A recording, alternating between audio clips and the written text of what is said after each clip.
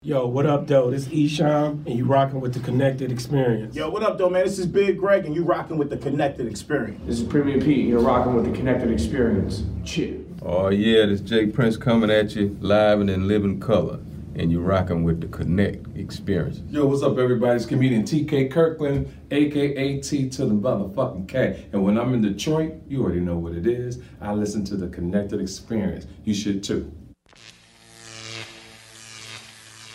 Connected.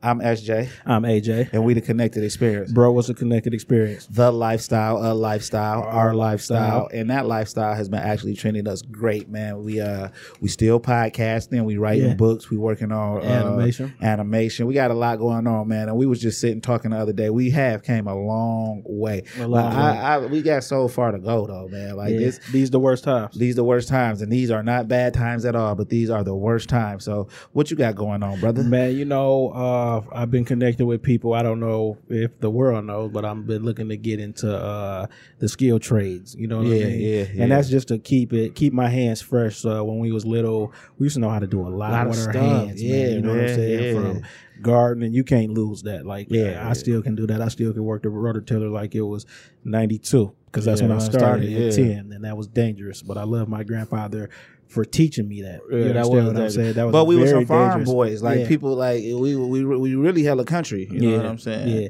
Do you remember when we was at that barbecue over at Mommy and Daddy house, and it was like Uncle Riley, Uncle Matt, and some geese was flying over, and they went and got the guns and shot that. I tell my wife that story. She was like, "What?" I was like, "Oh, you remember when Uncle Riley used to shoot the squirrels out his side window and eat them?" Yeah. And this was like he lived in Detroit. Yeah, he got squirrel soup all the time. So you got a word? I do got a word. My word is author, and an author is a person who writes a novel, poem, essay, etc. The composer of a literary work. What about you? Do you have a word or a term? No, I have a person, and my person is Harper Lee, and her name is Nellie Harper Lee. She was born April 28th, 1926, and she died February 19th, 2016. She was an American novelist best known for her 1960 novel To Kill a Mockingbird. It won the 1961 Pulitzer Prize and has become a classic modern American literary tale. She only published 2 books, but the actual truth is the second book that she published was the first draft of To Kill a Mockingbird. And To Kill a Mockingbird was actually a true story that happened that she was a part of. Like her dad, he was like either the judge. No, he wasn't the judge. He was the opposite. He was the defense attorney in this case. This was To Kill a Mockingbird is something that you read in school, something that's in libraries and all of that. Right. And the reason I picked Harper Lee is because the impact that she had. You know what I'm saying? Like she had a big impact, and you know I believe that authors who have impacts are authors that last. You have to have an impact, and so they actually last forever. Yeah, because this lady's gonna last forever. She won all type of awards. She got honorary degrees that she wouldn't accept from places because she didn't go there. Like that's stand up, man. Like I didn't go there. I don't even want this because I didn't go there. But she really only they said she wrote 2 books, but the second book was actually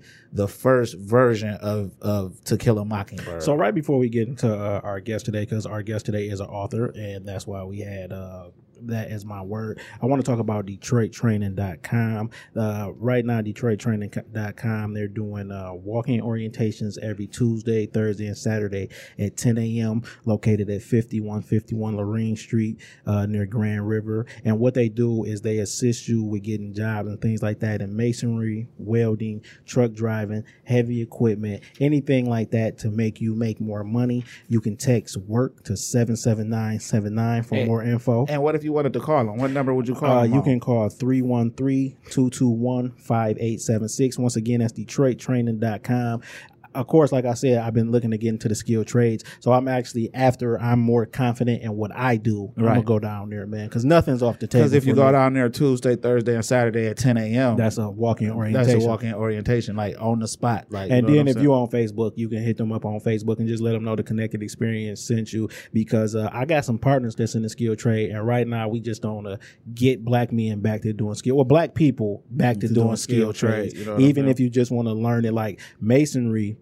And we're not That's talking about bricklaying. right. That's bricklaying. We're not talking about the organization of masonry, but masonry. All of this stuff is good to know. Something something go Because I bad told at you the I house. want to be a plumber, so I want to be a plumber, and the reason I want to be a plumber is because I kept having plumbing issues. Yeah.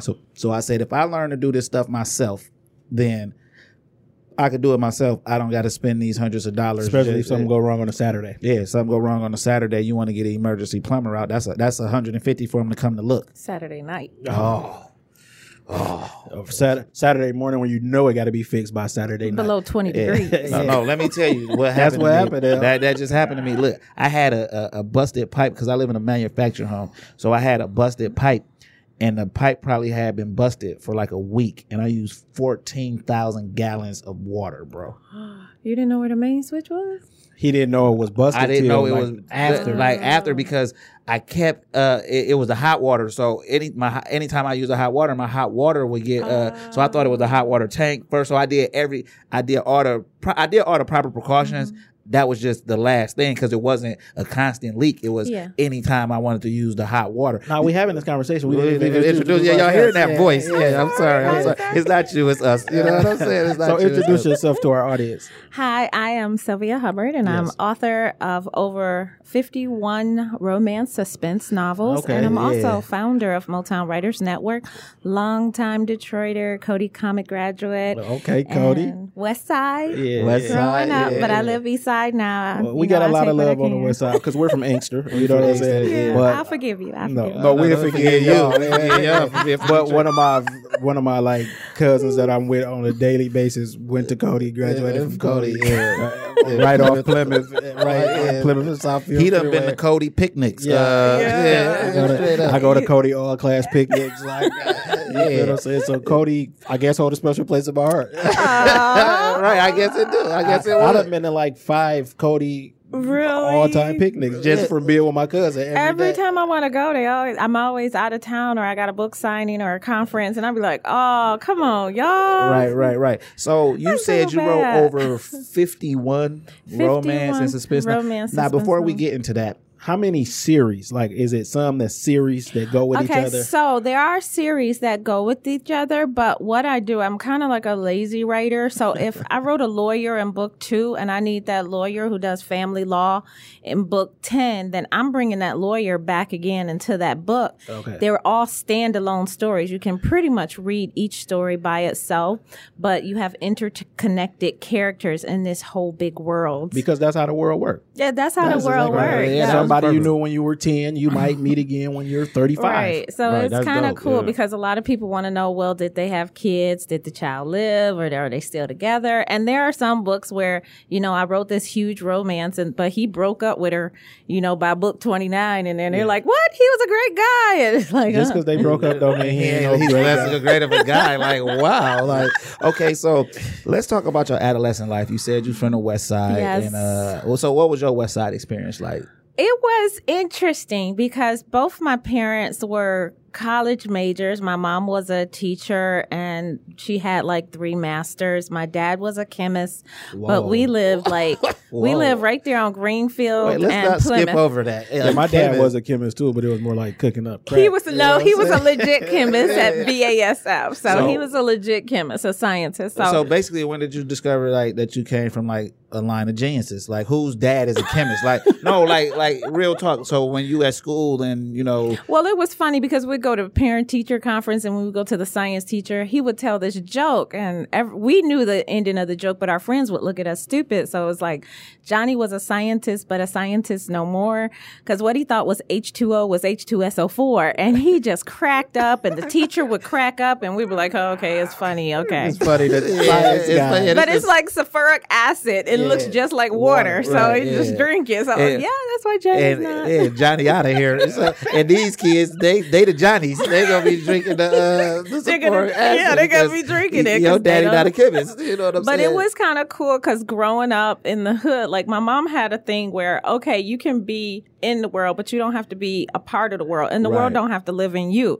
So yes, we can go out, and talk slang with our friends, and we can just, hey, say all the words. But as soon as we get home, I never remember saying ain't in my life past 8 years old. Because I said at one time in the car, my mom jumped 3 lanes and slapped me, So got was she an back on English the teacher? freeway. Yeah, she was an English, a social studies science teacher. She taught most of the classes. You know how, because they bounced the teachers around back there. So she taught like almost everything at the school. She was at Chadsey. Yeah. So, yeah. So what was that rivalry like in the house, Cody and Chassie? Well, it was fine. I mean, she wanted me to go to Chadsey, but I wasn't going to go with my Yeah, who mama. want to go to high school yeah, with my my teacher, mom? my mama. And it sounded like she wanted the teachers everybody know and love. But she so, would yeah. show up at my school, too, in the middle of the day. I'd be like, what, you just staring at the door for me?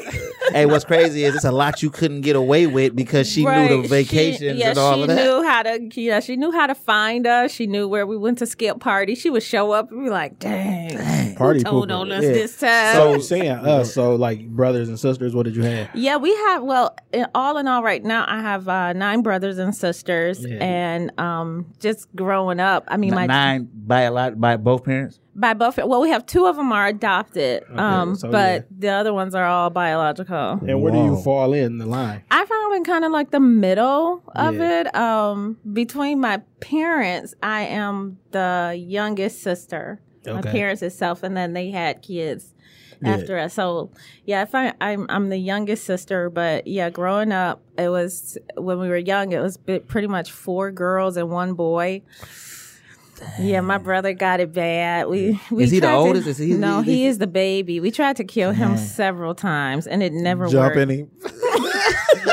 You know what I'm saying? But he can go get his sisters. Y'all better not mess Yeah, up. we were pretty much on him because Nah. if he got beat up, we had to go and do his chores. So yeah, we took care of him. So with 51 novels, Mm-hmm. are any of the characters based on family members? Like you pulling personality from here? and Well, there? usually when I build a character, I'm pulling personalities from different people. So it may be a fault here. It may be, I like the way you laugh. I like the way you think. I like the way you talk.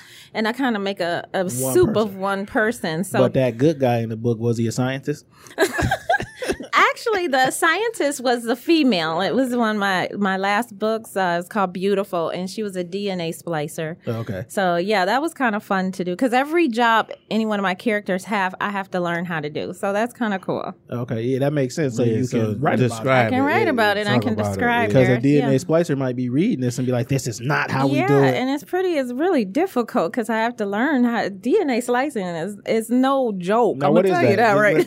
Just get into a quick definition of that, just because we're talking about it. Well, you take DNA, you can actually break down DNA of one thing. And what she did was she could take, say that you want Idaho potato, but you want to grow it in Michigan. Okay. So she would break down the DNA of an Idaho potato and then break it down so much that it was able to grow in the soil of Michigan because we have different types of soil. Right. So if you wanted a Hawaiian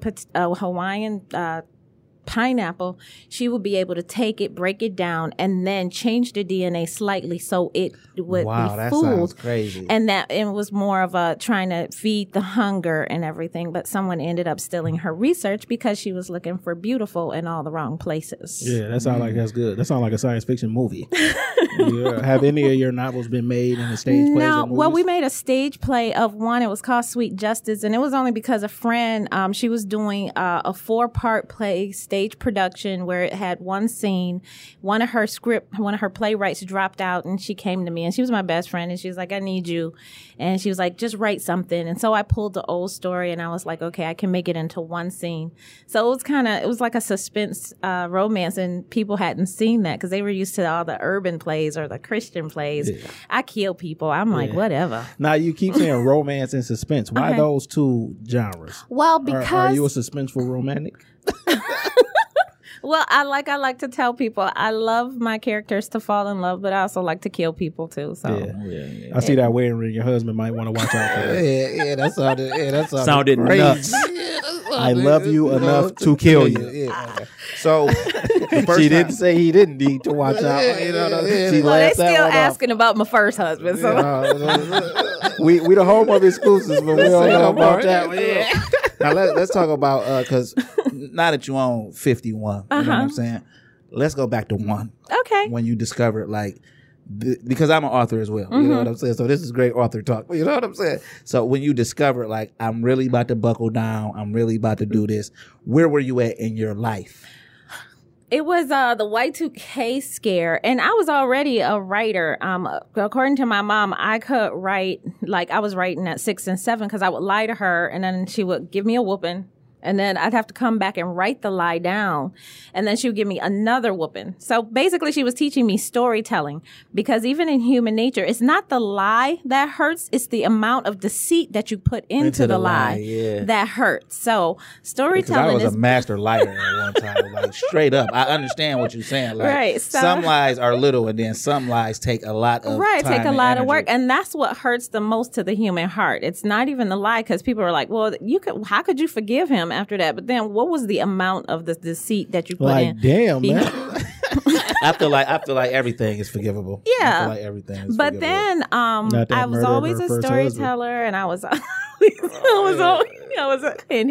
but I was always telling stories and doing it on paper. I didn't lie a lot after that, because that's a good tactic, though. I'm implementing that in my child care. So so at the Y2K bug, I was like, well, I still hadn't published a book, and I felt like as a parent, I shouldn't tell my children to follow their dreams and their goals if I'm not doing the same thing, because that's hypocritical. And kids actually follow by example. And in order for us, we have to realize that our kids are everything that's good about us. So in order to open up the doors, the locked doors, to get the keys to open them up, they have to see them in us. Yeah. We have to be those keys. And when they see us doing our thing, then they say, okay, well, I know I'm good and I can do everything they can do and even better.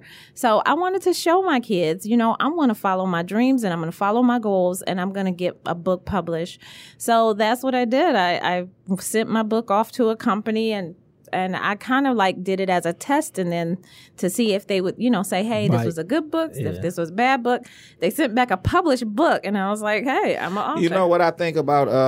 Wait a minute. So they just sent it back like... Yeah, it was a literary service, and that's when literary services in 2000 boomed. Like they were just taking people's money and stuff, but they were doing it for free, and I didn't realize it. I was like, well, let's test it out, see if they come back and say, I thought they was going to come back, well, give us 20,000. You thought you were sending it to a publishing house, or not you really? knew it was I knew it was a literary service, but I thought they were going to charge me. I didn't know they was going to just publish the book for free, and I was like, oh my god! Did you maintain all the rights and stuff to that? I maintained all the rights and everything, but the only bad thing was that it would cost too much to buy my book. So I learned a hard lesson, which is why I started up my organization of how to be the right kind of author that you want to be. So right. So you get so this is 2000. The world didn't blow up, and you know what I'm saying? Because we graduated in 2000, right? Oh so God. Like that December 31st, everybody was on edge. They was watching the Australian New Year, the Anguillan New Year, like to make sure ain't nothing. I remember that. Basically, the teachers was like, because you got to get out of school. Right. Okay, we don't know if we'll see y'all again. Hopefully, we'll be back next year. Hopefully. So, and this is early. So people like right now, because so I'm an urban fantasy. Okay. I'm an urban fantasy author. You know what I'm saying? And what I've noticed is, they don't think that people who write urban fantasies are black. And I could tell by the reception, because I published my book through BookBaby, and they upload it to the Amazon and all that for you. I am not in any category that says urban or African American. Well, actually, you have to go back in to your BookBaby site, and then it's a metadata part, and then put in all the metadata that will. Yeah, I don't even know what that means. I don't know, but I know exactly what you're talking about. But like certain, I'm learning as I go. You know what I'm saying? But I had noticed that, and then I said I've been in the Publishers Weekly did an announcement about me and all of that. Cool. I got an interview coming up in the Publishers Weekly too, and you know what it is. So like, you know what I'm saying? And when I go on Amazon, right, I see millions of black authors. You know what I'm saying? Good, bad, or indifferent. Some of the titles are out there. The book cover, right? But then when I go on a Publishers Weekly, a Top Shelf magazine, or I go to all these award platforms, you don't see anything. So what I'm doing right now is I started this hashtag and this movement called Respect Urban Authors. And the reason I'm doing that is because they my cover and all of that, I could tell they don't know I'm black because of the professionalism Right. that went into it. Okay. And a part of me don't like that, but Yeah. a part of me also understands that. You know what I'm saying? So if I got to be the face of it, I look like a nigga. I look like a rapper when you see me or something of that nature. So you got to respect my pen Right. because I'm not writing the books that you think that I should be writing because I Right. look like this. So that's what I'm pushing now. But in the early 2000s, publishing a book was more of a big deal because it wasn't as easy. It was not as easy, especially self-publishers were looked down as, Trash. low life, Yeah, trash, yeah, literally trash. And even the traditional publishers just basically tried to push us out. It was crazy. And then it kind of took a turn when traditional authors started realizing that They should be we self-published. are getting more money we're getting more of our royalties than they are. We're selling just as many books, but we're getting more money. So traditional authors were like, hey, how are you doing that self-published thing? And you know, the same people who came to me and said that no one would like read me are the same people would turn around and say, well, tell me a little bit about how you self-publish your book. And I was like, I'm glad my mama raised me Christian because I'll tell you where you could go. Yeah, you should. You still should have. That Jesus would have told him. So what was the name of this first book? So my first book was called Dreams of Reality, and it was basically about a woman who was having side effects from the medicine her doctor was giving her. Come to find out, he was doing an illegal drug experiment on low poverty and on women in poverty. They were Like doing they a do. huge So it was kind of like she would go to her doctor and say, hey, I'm having these symptoms. And he'd be like, oh, that's just side effects. But basically, she found out it was mind-controlling drugs they were submitting to women through their estrogen and birth control pills. This is such a true story. What made you write that? Because I was pregnant with my daughter and I was having a lot of side effects, and he was saying the same thing to the point I had to get another doctor to find out I was high risk and I had turned into an anemia.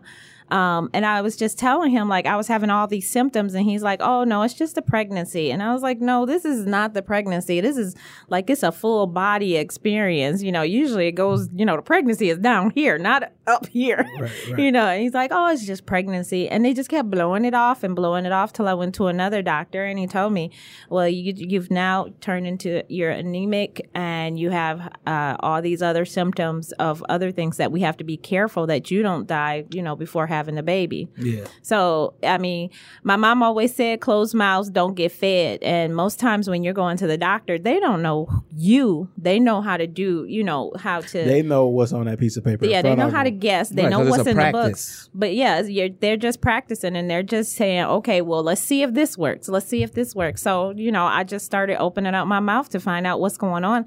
And that was kind of like why I wrote the book. Like, I wanted women to say, hey, this is going on with me, and speak up because it's your body. Okay, so you published the first book, and then you just don't stop. Like, was it because you I was did like, stop because I got depressed because you think that everyone has that field of dreams. You publish it and everybody just be knocking at your door, and To Kill a Oprah will be Mockingbird calling, situation. and, yes, everybody be calling you Well, up. that didn't Oprah be take like, off like girl, it, yeah. girl, come sit on my couch. You want Oprah to be calling you and say, hey, and it didn't happen. And then the other thing, the factor that was going on was because I was a single mom of 3, and the government, they'll tell you got to feed these people all the time. So I had a choice, either buy my books or feed my kids. So it became to the point of like, I had a product and I could not sell it. And back in 2000. And there wasn't no ebooks back then. Back right? then, it was no ebooks, but that man would be on every night because I had insomnia from being depressed. And that man would be on every night in an infomercial and tell you, if you buy his product, you get on the internet, you can make millions. And it finally clicked one day. I had a product. So why don't I get on the internet and find out how to sell my books? But back in 2000 to 2003, there was no education about The internet reading. was new. Right. Yeah. No one knew how to sell a book on the internet. Even like Amazon was gray. It was a gray website. It was gray and yellow. Yeah, I remember. And I was on there at that time, and like I was trying to get people to, click the link and you can buy the book. And they were like, what? Why would I want to do that? Just sell it to me off the trunk. You know what I'm saying? Like, you don't have any with you? You Right. And like, look, Right. this boy got to eat. Right.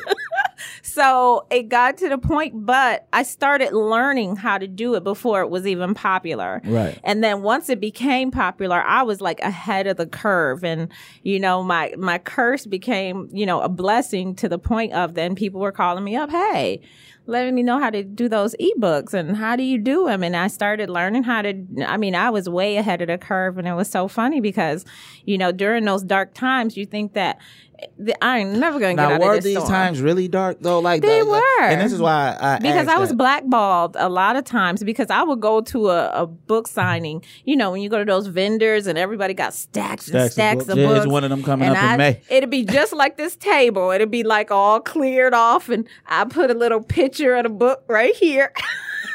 And a little sign, you could go here to get the book. Yeah. And I just sit there and people be like, you're not an author. You are not an author. And I am an because author. Because being an author has nothing to do with selling a book. Right. Yeah. Of course. You feel me? No, Like not that, at all. like, yeah. No, but I'm saying like I wrote the book. That's what makes me an author. Right. And I So- would be blackballed from a lot of local events. I would be like, you know, they'd make sure that I wouldn't know about any events or anything like that. And that's crazy because of the fear of the unknown. That's Right. all that And was. it was. Like- It like, was. How many of them people double back and ask for your Oh, help? yeah, all of them. I would've charged triple. Every I would've charged one of them. triple. You know, and I'm always, you know, God gonna get them. Karma gonna. I let karma do her job. So I don't believe- too, I don't believe but in I karma. do it because when I speak on karma, It's always good. Yeah, because when people say karma, they want the worst to happen to you. Straight up, and you were raised Christian, you're not a Buddhist, so the concept of karma, you know what I'm saying? Because but if you the thing is when you do something good for somebody, it comes back 10 times. yeah. And if you do something the bitter, bad, you got to it take the does bitter come with the back. sweet. You Yeah. got to like so. But next time you hear somebody, because I did this one time, this girl kept telling me, "My karma go get me. My karma go get me." So I said, "Are you a Buddhist?" And she said, "What?" I said, "Are you a Buddhist?" She said, "What does that mean?" I said, "Then don't talk to me about karma if you don't know that that's a Buddhist concept." So the karma from what you think maybe going to happen to me ain't going to happen because You you might don't be even wishing something good on me. right. because I do so much good shit. Yeah, you know what I'm saying? The good got Thank to outweigh you. the bad, Thank right? you. So, So how do you actually get over this dark time and this depression? Like what?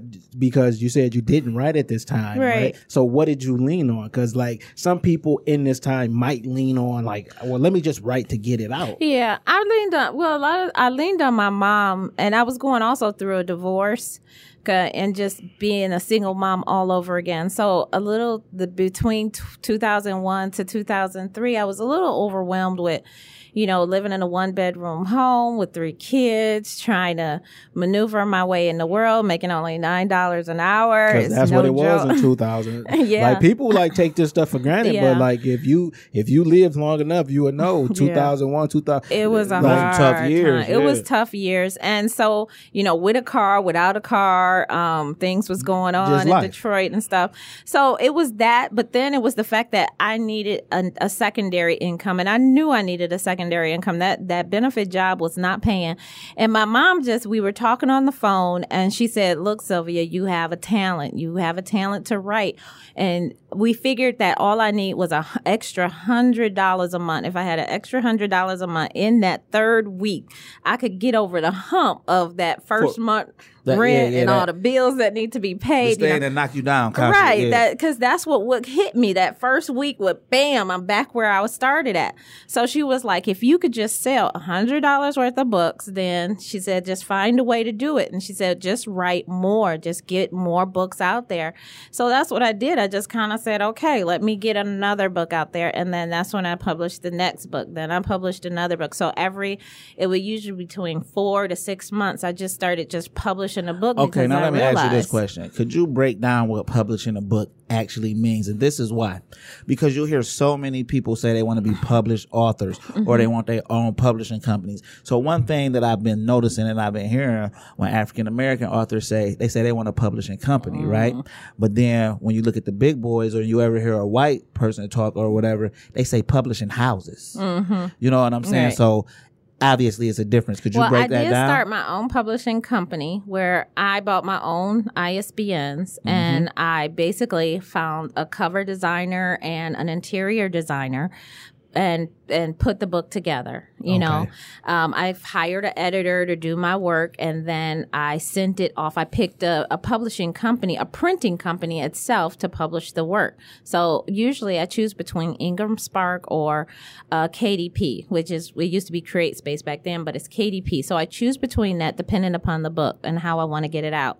After that, after I wait for my proofs to come back, I approve the proof, and then I set the book up to be sold. Okay, so that's what a publishing company That's do. basically what Now, a publishing company does. So you could do that for another author? I used to do it for other authors. Now I do independent empowerment sessions where I teach authors how to do it themselves. Because Okay. it become a hassle. Yeah, that's what I'm about to say. I can see It does become a hassle, and then it started to be more of me as a publisher than me as an author, and that's not why I got into this. Right. So when you set up the independent, when you with the author, what does that entail? Like, so say I come to you, I'm already out.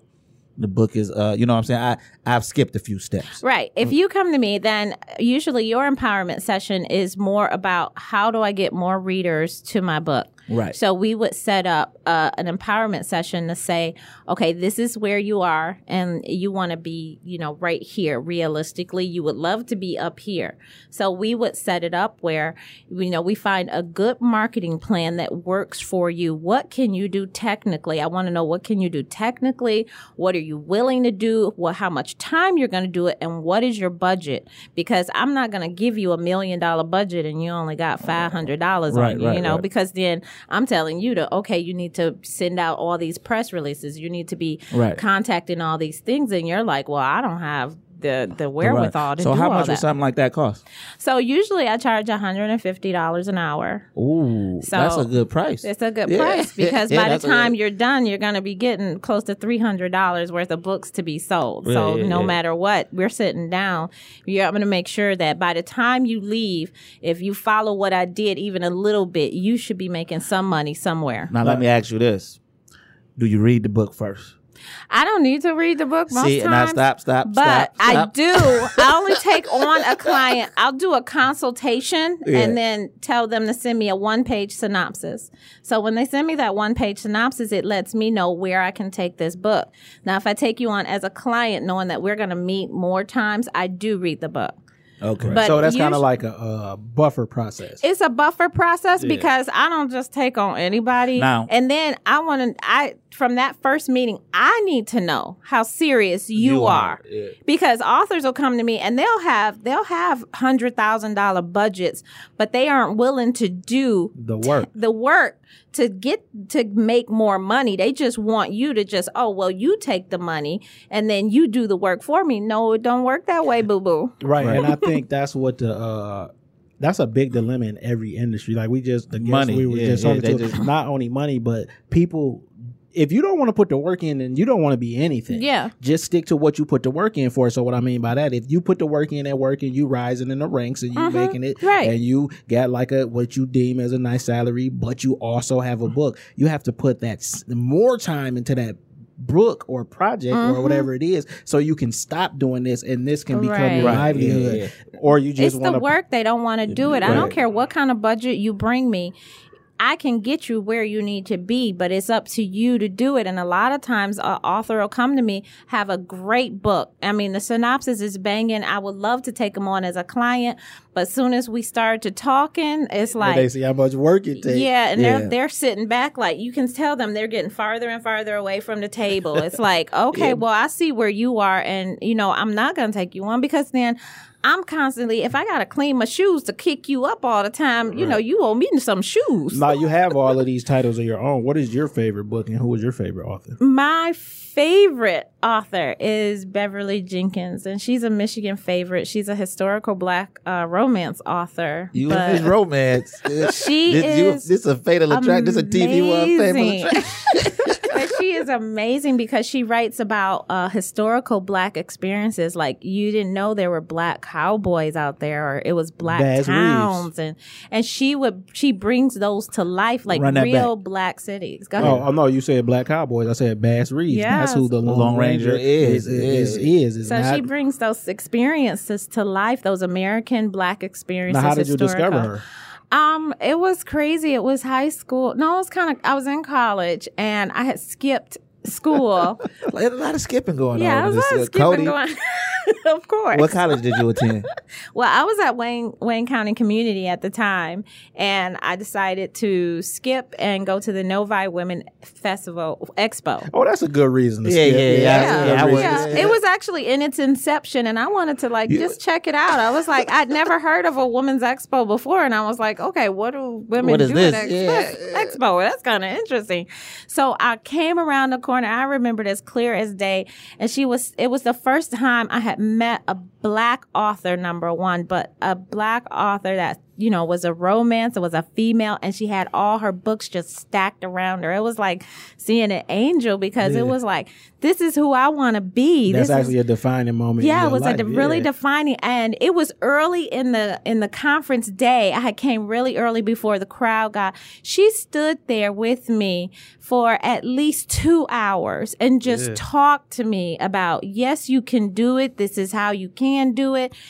Keep doing this. She wasn't stingy with the information. She wasn't stingy with the information, and she didn't even know my name to boot. It was so crazy, but she just poured out all this information and all this wisdom. She told me about how people were going to act in the business and things like that. So she really was giving you the rundown. So she was giving me the rundown. And from that day, even when people told me, yeah, you can't do that and this won't happen, I was like, not according to Beverly. She said I could. Now, have you met her later on in your career? Actually, it did. After I had written so many books and Motown Writers, my network had gotten so big and everybody knew about it and everything, I went to one of her readings, and as soon as I walked in the door, she was like, oh my God, Sylvia Hubbard is here. And she was like, you are my Shiro. I was like, you're my Shiro. Oh my God. So did she remember talking to you? She didn't know about that, but she couldn't remember that moment, but she had heard so much about everything I had done in the literary community and how I had helped other people. And she was like, I'd never met you, and I was like, yes, we did. We met, and I told her when we met, and she was like, really? That was you? And I was like, yes. And it was like, oh my gosh. So it was. She like, get out of my face. No, I'm happy that y'all had a moment after you became Sylvia and we Hubbard, still keep in touch. She actually helped my husband propose to me because when we went out to propose, my husband, the one you got rid of, the one you no, the one I'm married to now. He handed me one of her books because all my stuff got burned in a fire, and I actually had a whole collection of her books signed. And my favorite book got burned in a fire. It was no longer published, but she gave my husband one of her copies and signed it. And then we were out on the pier at the Detroit Conservatory. So we were out there on the pier, and my husband handed me her book, and I was like, oh my God. And he was like, well, open it up. And I opened it up, and it was like Beverly had wrote in, Todd has something to say to you. And then I was like, oh, and then that's when he proposed to me. Yeah, that's smooth, Todd. Yeah, it is. No, way to go, Todd. And I liked it. I wanted to hear that story because she didn't even know you're the person. This 2-hour conversation changed so much, not only in your life, because you said the Detroit, the Motown Writers, the Motown Writers, and we about to get into that. But she didn't know that's who she was talking to. Yeah, and that conversation is what started. It's always different sparks. Yeah, but the butterfly. It just took hold of it and just let it go. And that's and she was able to appreciate that, and then to hear wait a minute, we talked for 2 hours. I was nobody in the literary world, and that conversation turned this into that was the best skip school story I've ever heard in my life. No, straight up, when you think about it, you skipping school actually just you just skipped college, but you got school that day. Right, I got school that day. It turned into this. It was a great experience, and I mean, it's a blessing it's always a blessing when people come back and say how I touched their lives and how I helped them, because you never know what you're doing to help somebody else. And that's the best thing about being a human, is that you never know how you affect people. That is one of the best things. I guess I can be a human. Yeah. Because I'm an animal. Yeah, but you because you don't know. Yeah, you don't know. It's something stories like that. And she just talked to you, and she don't know because you could have went home and forgot all about that. But she you took just that buy my book and get out my face. That's how she could have been. Hey. Right. So let's get into the network. The Motown Writers Network, yes. The Motown Writers, which I'm going to be a part of. I'm telling you, we you. go, We go set up a session and all that. We are like we buy black. Yeah, we buy black. Like literally, because like I was telling you, off mic, I had contacted all of these same type of networks and organizations because I feel like I have a purpose in writing, and it's because of my writing style. And I feel like, okay, like I talked to other authors, and like I just said to you, oh, they did an announcement in the Publishers Weekly. You knew what that was. Like I say that to people who say they write books, and they like Publishers Weekly, and I'm like, the Publishers Weekly been around since 1896. Like you write, but you don't like. Yeah, they don't research. Yeah, it's kind of like you want to open up a candy store and you have no idea what sugar is. What? Oh, I'm saying that to somebody today. I'm saying that to somebody today. You gonna borrow that? I'm gonna borrow that. You know what I'm saying? TM. I won't say that in no book, but I'm gonna say that to somebody today. Soon as somebody say something slick, I'm saying that. You want to open up a candy store? You don't even know what sugar is. You know? Thank you. So let's talk about what made you want to found these networks. Well, it was when I had come out with Dreams of Reality, and I was going around to author friends, quote unquote, and then they wouldn't tell me anything unless you buy their book, buy their course, sign up for their newsletter, buy this, jump through this hoop, go over here and help me do this. And okay, and tell me I'm a way better author than you will ever be. And then I was like, so I said, well, you know what? Lord, I need to find a way to get information, because I don't like the word no. So I was like, okay, I got to find a way to get this information out of them without giving them all of me, in return. So I picked up my journalism. I have a journalism background. So I was like, everybody want to interview. Yeah, everybody want to interview, and they interview, and I'd be like, okay, well, let me interview you for my website. I built a fake website called Motown Writers Network, and it had a subscription box and blah, blah, blah. I had little pictures of everything on there. And then I would ask them all the questions. Well, how did you market that book? Where did you go? Did you have a contact person? And they were like, oh, yeah, you go here and then you do this and blah, blah, blah. Tell me all the secrets. And it'd be like, wow. So when you seen that approach worked, though, how did that make you feel, knowing that if they were talking to somebody they considered a friend with some of these people, they wouldn't offer you that information, but to someone who's a complete stranger, they were offering this information free of charge? Well, it's a practice in human study. As an author, we're often people watching anyway. So I never take anybody as face value. I know you're not giving me your true face when you tell me no, because obviously I didn't get what I wanted out of you. I'm going to get what I want out of you, whether you want to give it to me or not.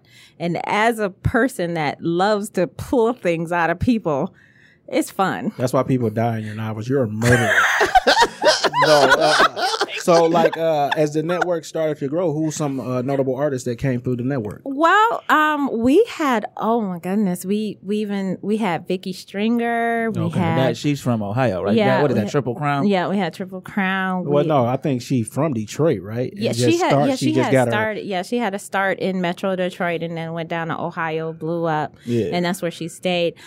We've had, oh my God, Omar Tyree. We've had these are names that we've had we had even, oh my God. Well, we have you because of course. But we had so many. It was so many. It's thousands and thousands of authors. And then on top of that, I started putting it up online. Now, I would put their, interview online. I was true about that. But I didn't expect people to subscribe. So a year later, I'm at this event. And then this girl was talking to me and she was like, are you part of any organizations? And I was like, no, I'm just, nothing. I do Motown Writers Network. And she was like, oh my God, I'm a member too. And I was like, there's members? And she was like, yeah, I just went and I signed up and I started. So you're like, I got members. I was like, I got members. And I went back on the site and it was over 75 people had joined this organization. that you created to get information. So I was like, oh my God, I think I created something. And I went and bought the domain name, and I hurried up and everything and kind of organized the site even better. And I was like, they're like, it's finally getting some updates. You feel what I'm saying? Did y'all see the site? It got some updates. And I started getting more and more. People were actually talking about, I wasn't even talking about it, but people were talking about it to other people. We would be at events and I'd be standing there. Well, are you a member of Motown Writers Network? Yeah, I guess I am. And it took me even a long time to say I'm the founder of it, like to even recognize that that's my organization, because it really started off as a selfish endeavor. Well, I don't see I it feel that like way. that was more selfless. That was selfless because you like, knew what you had to do to get the information. Right. Yeah. And then like just even from talking to you, like the things you do are with purpose. Right. So that turned out to be this. Well, it's the purpose to make me happy. Right. Okay. And make Just you make happy, other people make happy, other too. people happy, too. So how would a person become the network is still up and going? Yes, actually, we have over 10,000 members at this time. So do you still do the interview with the authors and ship it out to the 10,000? We do interviews, so all members, even new members, can come in and be interviewed. And we release press releases. So if you have a new book coming out, if you have So you literary got that news, email contact list. Yeah, you got that so email and yes, so contact we list. have like a 10,000 mailing list. Then we have, and basically it's just coming in and still free to join. We are going to start doing like kind of VIP author memberships. It just depends. I'm trying to see which way to go, if I want to do a wide scope or just a generic scope. And then we plan on, right now we have like 3,000 in our Facebook group, and 12,000 following us, 12,000 following us on Twitter. And, we have a huge LinkedIn group. So we send those newsletters out and people love it because, authors who didn't have that, those eyes on them, now they do, because libraries sign up for us and readers, book clubs, we're tapped in, and it's kind of cool because when they ask me, hey, do you have authors for this event? I can basically fill events, literary events, because I tell people books are like jeans. They go with everything. So you should have a book at every event, especially in Metro Detroit when the literacy level is so low. Right. So what's the latest? So our latest book is called Black's Innocence, and it's basically about a woman who decides she's going to have the perfect life. She saved up all her money. She paid for her own $50,000 wedding. She's bought the best house. What'd she marry? Cars, and she's marrying a lawyer, and she's ready to just be a wife. Controlling. Be controlling, yes, but have the perfect life. She's planned for the perfect life. And then Tyler Black comes in and ruins everything. So Tyler Black isn't her husband? Isn't her husband, but he just so she cheated on her husband with Tyler. No, okay. Tyler destroyed everything. She took away, made her go bankrupt, just took away everything. And only got a 5th grade education. No, he don't. Because that's how it be happening. That's how it be happening, though. No, actually, Tyler is a lawyer, but he was after the wrong thing. He thought he needed to get revenge against her because she was so perfect. He hates perfect plans. Oh, so Tyler sound like a hater. A hater. Oh, he is. He was. He likes to destroy people. How long are your books normally? Because my book is a novella. You know what I'm saying? Well, usually novellas are hard for me to write. I'm usually a minimum of 100,000 words. That sounds crazy to me. Like, okay, so a publicist. Just in case he doesn't know, a novella probably is about what, 50,000? Not even. Like it's up to 50,000. Up to 50,000, yes. But so okay, so I had a publicist getting ready to help with the launch because my book just came out March 3rd. Mm-hmm. Congratulations. Thank you. So she had hit me back and said some people read it, they liked it, but they didn't want to review it because it was so short. And that really rubbed me the wrong way because I felt like, first of all, it's not the amount of words, it's the content. And if you read it and you liked it, say that in a review. But you're talking like a writer. You have to think about the end reader. A real diehard reader who is going to be obsessive about it. Like people love they books. They love their books. They won't even stop at the table at vendor events. They just throw money on the table and snatch the book. And put it in they wagon. No, they got a wagon. right. They walk around with wagons. Those are the scary readers. But these are the people like when they review those books, I want you to go. I want more story. But this is how I feel about that. I feel like every book is for a different occasion, right? So my book, right? I'm about to get on a flight and I'm going to Atlanta. That's a 2-hour flight. I could read my book, get off, and be satisfied with I finished the book and it's good content. Now, if I'm going on a flight to California per se, then I need 100,000 words or whatever because I got a longer flight. But these diehard readers, they can do that book. They can do 100,000. They can do 100,000. I've known them to do 100,000 in one day. Yeah, that one of my that's lady crazy. I just felt so. Why would just you personalize that? No. Like, I was just you shouldn't even take that personal. No. I didn't take it personal for my book. I thought about like I thought about the other people. Like everybody don't. You they do it to me though. They'll say I'll do 100,000, and they'll be like, "Okay, what's next?" It took me 4 months to come out with that. Be like, "Okay, well, are you gonna be the next book in about a month?" No, right. It took you a day to read it. It took me 4 months to write it. They don't understand that. They're like kids in a candy store. They just want more sugar. They just let me get some more. Could you help a novella? Like, could you make that work or? I can make it work. I've done novellas before. Okay. It's hard, but it's hard for me to write a novella, right? Because I'm. But you in that you kind of in that mold, right? Yeah, you 40 books in, and then romance suspense 50. Has to do with two plots going on at the same time. Romance and suspense. So I can't just do romance in one chapter, suspense. They have to be going on literally at the same time. Now, before you wrote a romance suspense novel, was that a category or did you create that? Did you create this? It was a small, minute category in terms of, since it's not thriller, and thriller is more like, yes, it's more of a everybody dying. It's no happily ever after.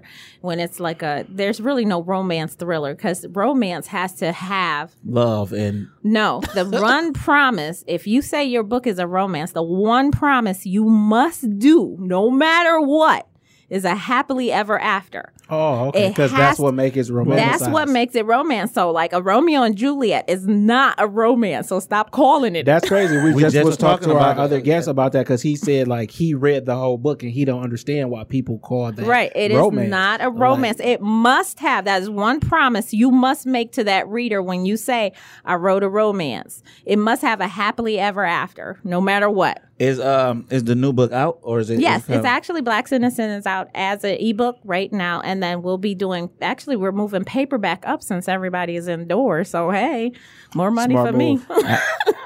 Amazon can't deliver. They can. They still delivering. Actually, they are. I got packages yesterday. No, I don't want to. They are delivering books though. Okay, to readers. They're delivering. They're not delivering books to authors who order books. Oh, okay. And that's why Book Baby.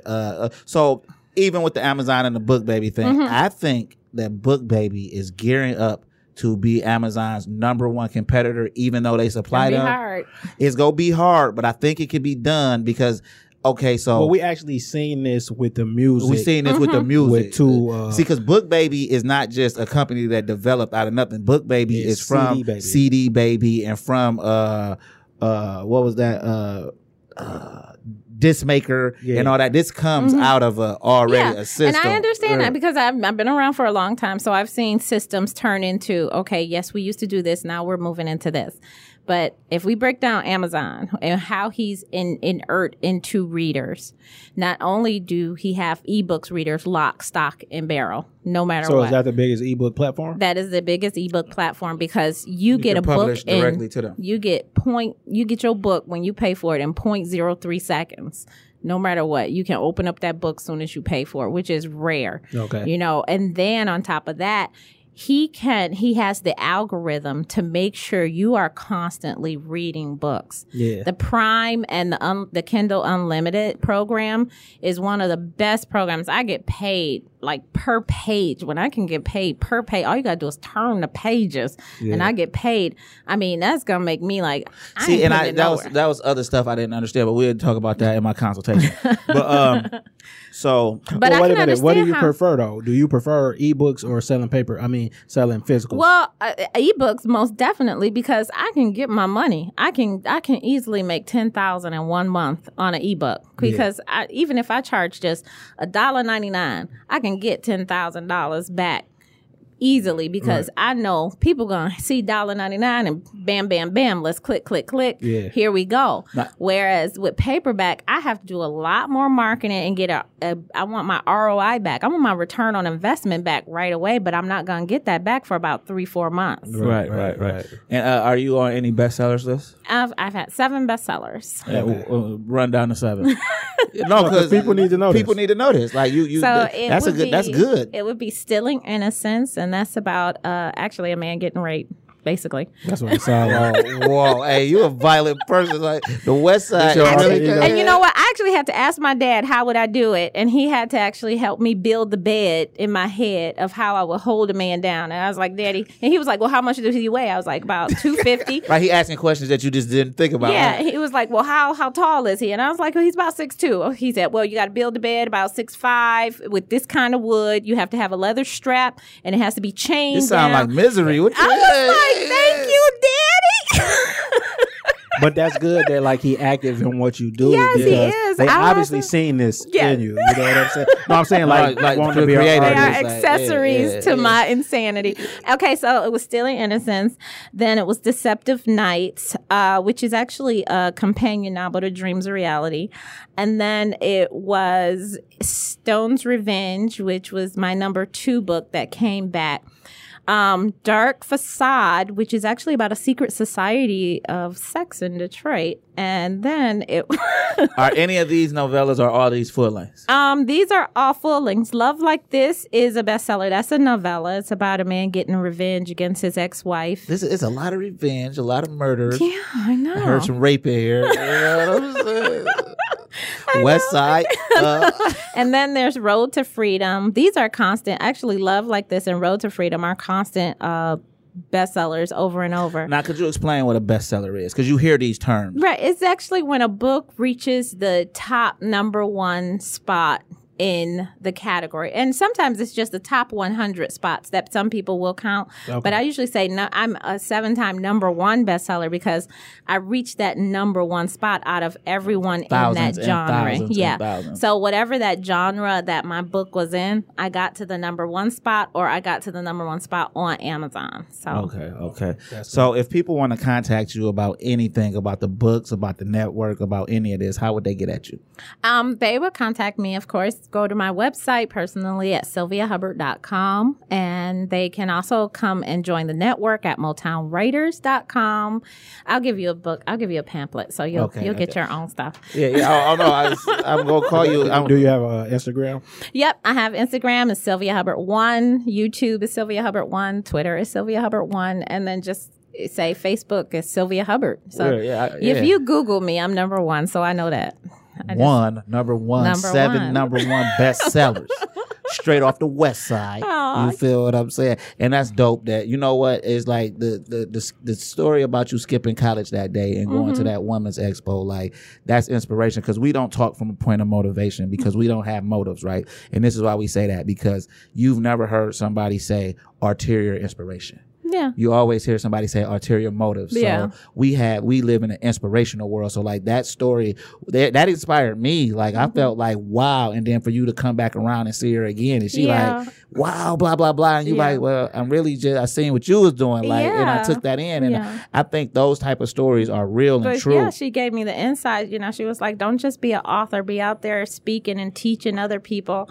And that's what I do even now. I go out and I travel the world and just be able to speak and teach and tell other people. And even now my platform has kind of changed where I'm not just doing romance suspense or talking about writing and publishing and marketing, but I'm also teaching parents, especially single parents, of how to create a mommypreneur business with their kids. And, you can raise kids, but you got to be making some money. And you don't be going out on Woodward. Let's go and stop trying to find sponsors.